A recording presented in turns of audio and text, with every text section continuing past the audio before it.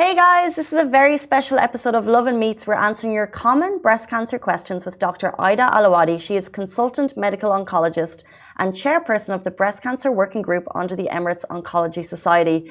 She answered many questions and myths and facts that we might have for breast cancer, and it was really illuminating, so please take a listen. Hey guys, welcome back to the Love and Dubai show. Today we're joined by Dr. Aydah Al Awadhi, who is the consultant medical oncologist and chairperson of the breast cancer working group under the Emirates Oncology Society. She's answering your key questions regarding breast cancers. Thank you so much for joining us. Welcome to the show. Thank you. It's such an honor actually to be here and to spread the word about breast cancer, which is very important.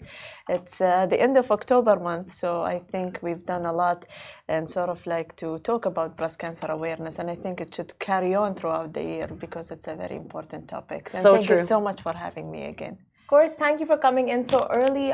Do tell us, how common is breast cancer, especially in this region? Yeah, so breast cancer is the #1 cause of cancer worldwide, and that's per the WHO statistics in 2020. And again, when we talk about female themselves, it's also the #1 cause of cancer. But when it comes to the UAE, it's not different. So it's again, when we look into all cancer, it is the most commonly diagnosed cancer in both when we look in both genders in general, and then also in female in particular. So that is also according to the statistics from the Ministry of Health Cancer Registry in 2000 that was published in 2019.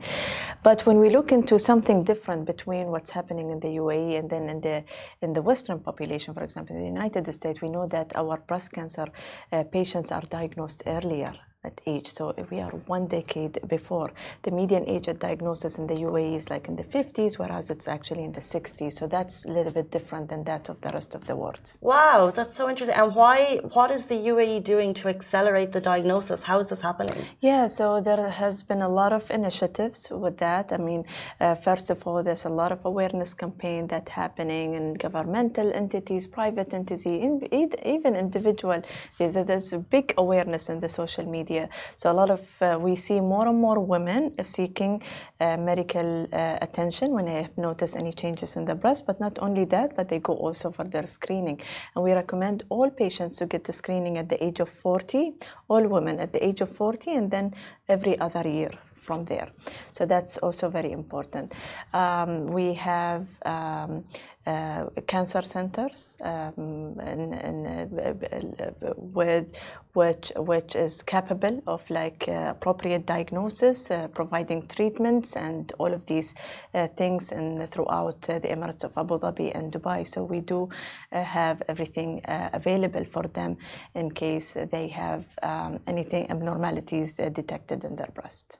So how advanced is the UAE when it comes to just, innovative treatments for breast cancer? Yes, absolutely. So I trained in the United States and I came back to the UAE and I did not see any difference, honestly. So we do have all the medications available to us. The minute they get FDA approved, we do get them in the country and it's available to our patients. So that's the diagnostic test. We talk about chemotherapy, we talk about radiation techniques, we talk about surgical techniques. We all do have all of these expertise in the United Arab Emirates, and that's very similar to that of the rest of the world, including the United States, UK, and other countries as well. So interesting. And in terms of treatment plans, if someone is diagnosed, how important is it to adhere to those treatment plans from the moment they get that diagnosis? Yeah, so adherence is very important. We talk about, adherence to chemotherapy, adherence to hormonal therapy, which most of, breast cancer patients at one point will need, So this is very important because we have a lot of studies saying that if you did not adhere to your medications, the outcome can be worse. So it's very important. We encourage all the patients.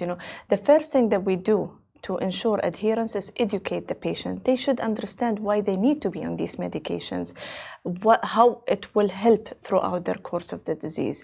And then we tell them that, one of the issues that maybe patients do not adhere to medication side effects. So we have to address side effects. There should be a regular follow-up with the oncologist, or the medical team to ensure adherence, addressing the side effect, because if patients, for example, have that hot flashes from the hormonal therapy, we can manage that. We do. She doesn't have to stop the medication. We can do something about it. Yeah. Okay, so when it comes to like you said, you have to educate patients and empowering patients. How exactly do you do that to make sure they make the informed decisions throughout their treatment? So I personally, and I know a lot of oncologists, they do that when the patient comes to my clinic on the first visit. I make sure I explain everything to her, of course, as much as she wants and she able to absorb. But at the same time, I like to have her family with her, because sometimes it's just too difficult for the patient. A lot of things going through her mind, right? So it's difficult for her. So the family member will grasp some of the information and just tell it back to the patient later on. But I make sure that the patient asks all of her questions. When she gets out of my office, she just know basically the bread and butter of her breast cancer diagnosis and how she should be treated, and I take her throughout this journey. The more they ask questions, I encourage them, because the better they can make a decision, because we do have many treatment options, and sometimes not only one option is the right option. Sometimes we have two options, so she has also to make the right decision for herself, guided by us. She's empowered to make those decisions. Absolutely, absolutely. It's so interesting that as you answered those questions, I was thinking of, things I've heard about breast cancer in the past that may or may not be true, because there's so much maybe miseducation around it.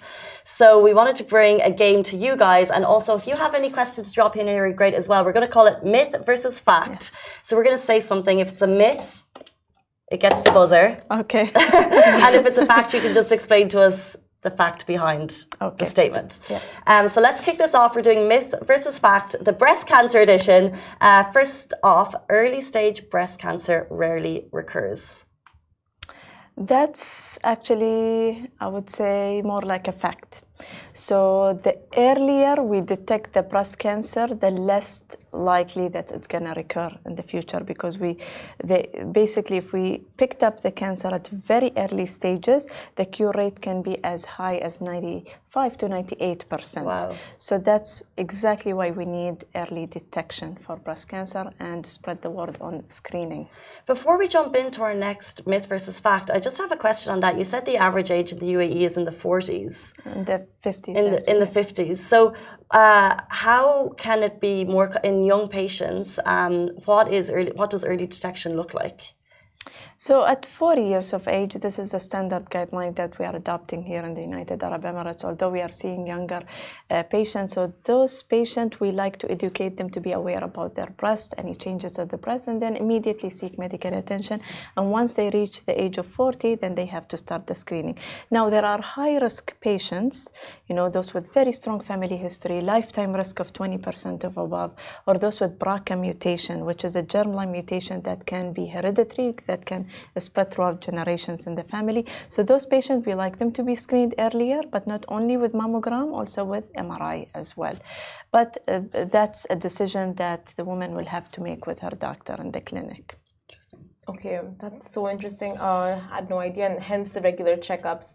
Okay, so next one, treatment adherence is not necessary for early stage of breast cancer. That's a big myth. Big myth? That's okay. So we talked about adherence and how important the adherence is and how it will lead to better outcome and higher chances for cure, of course. Okay, makes sense. Yes. Next up, breast cancer is always fatal. That's a big myth. The minute the patient comes to my clinic, I tell her breast cancer is not a death sentence. No, the treatment, we are the first step is early detection, and we know that equals to better chances of cure. and we have improved tremendously in terms of like treatment options. And a lot of patients, I have patients in my clinic like, survive. We call them survivors. And in the minute you are diagnosed, we call you a survivor. We call the patient survivor. But even I have patients like 10 years, they continue just to follow up regularly with me. I have 15 years, and I'm definitely going to see, patients like this is something like it's just behind them. They finish their treatment and they are just back to their normal life. So the cure rate is high when we detect early, and it's breast cancer. Most of the cases is not fatal. So interesting. So once survivors get the all clear, then you would recommend maybe coming back just for checks every now and then, yes. But they officially have the all clear. Yes, absolutely. I mean, being vigilant about your health in general is very important. Just routine checkups and these things. Yeah. Okay, so the next one, lumps are the only signs of breast cancer. Yes, that's a misconception. Actually, breast cancer can be just thickening of the skin and the breast. It could be redness. Redness can be also a sign of inflammatory breast cancer, which does not necessarily come with lumps. So that's very important. And a lot of breast cancer, actually, they don't feel anything. And we detect it through screening mammogram. So a lump is not the only sign of breast cancer. So interesting. So if lumps are not the only sign for young patients, what age do you recommend? Is it at the 40 age that people should be getting mammograms and MRIs? Yes. Or is there ways for earlier, younger patients to diagnose? MRI is not the standard to screen patient with. It's a mammogram. So starting at the age of 40 and every other year. Okay, but higher risk patient, as I mentioned, those like with strong family history, we may do MRI plus mammogram for them, and that is per the physician decision based on the lifetime risk of the patient. But in general, most of us average risk women at 40 years of age and every other year. Mammogram. Okay, yes. So the next one, all breast cancer treatments are, is treated pretty much the same way. I anticipated this question because I get asked a lot by my patient, like, why is she getting radiation? I'm not getting radiation. Why she's getting chemo? I'm not getting chemo, and the other way around. So no, we have different types of breast cancer. Each breast cancer is treated absolutely differently. So the treatment options usually based on the age of the patient, the menopausal status of the patient, the stage of the tumor, and then the biologic characteristics of the tumor. So it's more complicated than this. And we usually, in cancer centers, what we do is that all newly diagnosed patients, we present them in the multidisciplinary team where the medical oncologists there, the surgeons, the radiation, to tailor the best approach for the patient. So interesting. Yes. And very finally, early stage breast cancer does not require any treatment. Late breast cancer, okay, that's another myth, because late breast cancer, meaning stage 4 breast cancer, when the cancer unfortunately has spread to the rest of the body, like the liver, lung, and brain. Fortunately, it's not the most stage that we see in the clinic, but unfortunately we do see it. We know when it's stage 4, it's an incurable stage, meaning that there is no medication that will take it away, and the patient will have to stay on medication for lifelong.